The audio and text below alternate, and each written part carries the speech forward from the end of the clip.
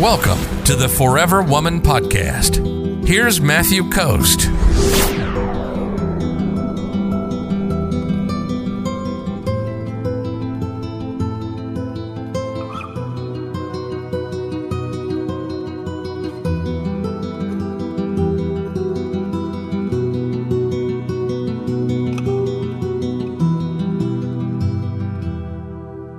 Sharon says, what if your ex finally says and shows you that he has a desire, that craving for me that I've so desperately wanted, only to ghost after talking about marriage, etc., but won't lose his ex?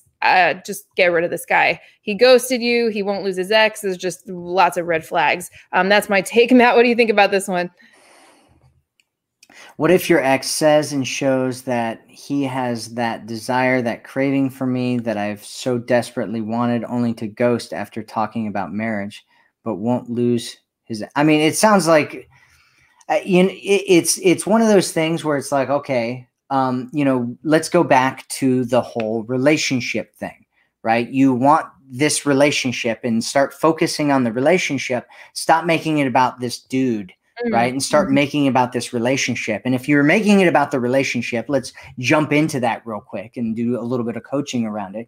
If you were making it about getting into this relationship, then, and you think about this ideal relationship where a man values you and appreciates you and loves you and is just really great to you, is the man that you're talking about right now doing the things that are going to get you to that relationship?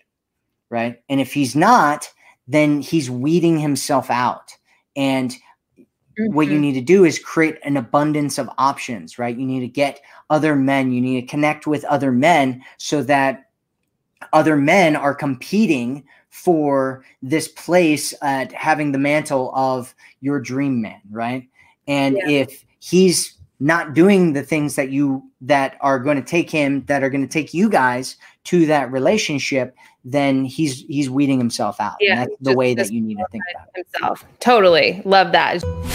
If you're ready to attract a man who loves you, sees you, and cherishes you, visit theforeverwomanformula.com right now.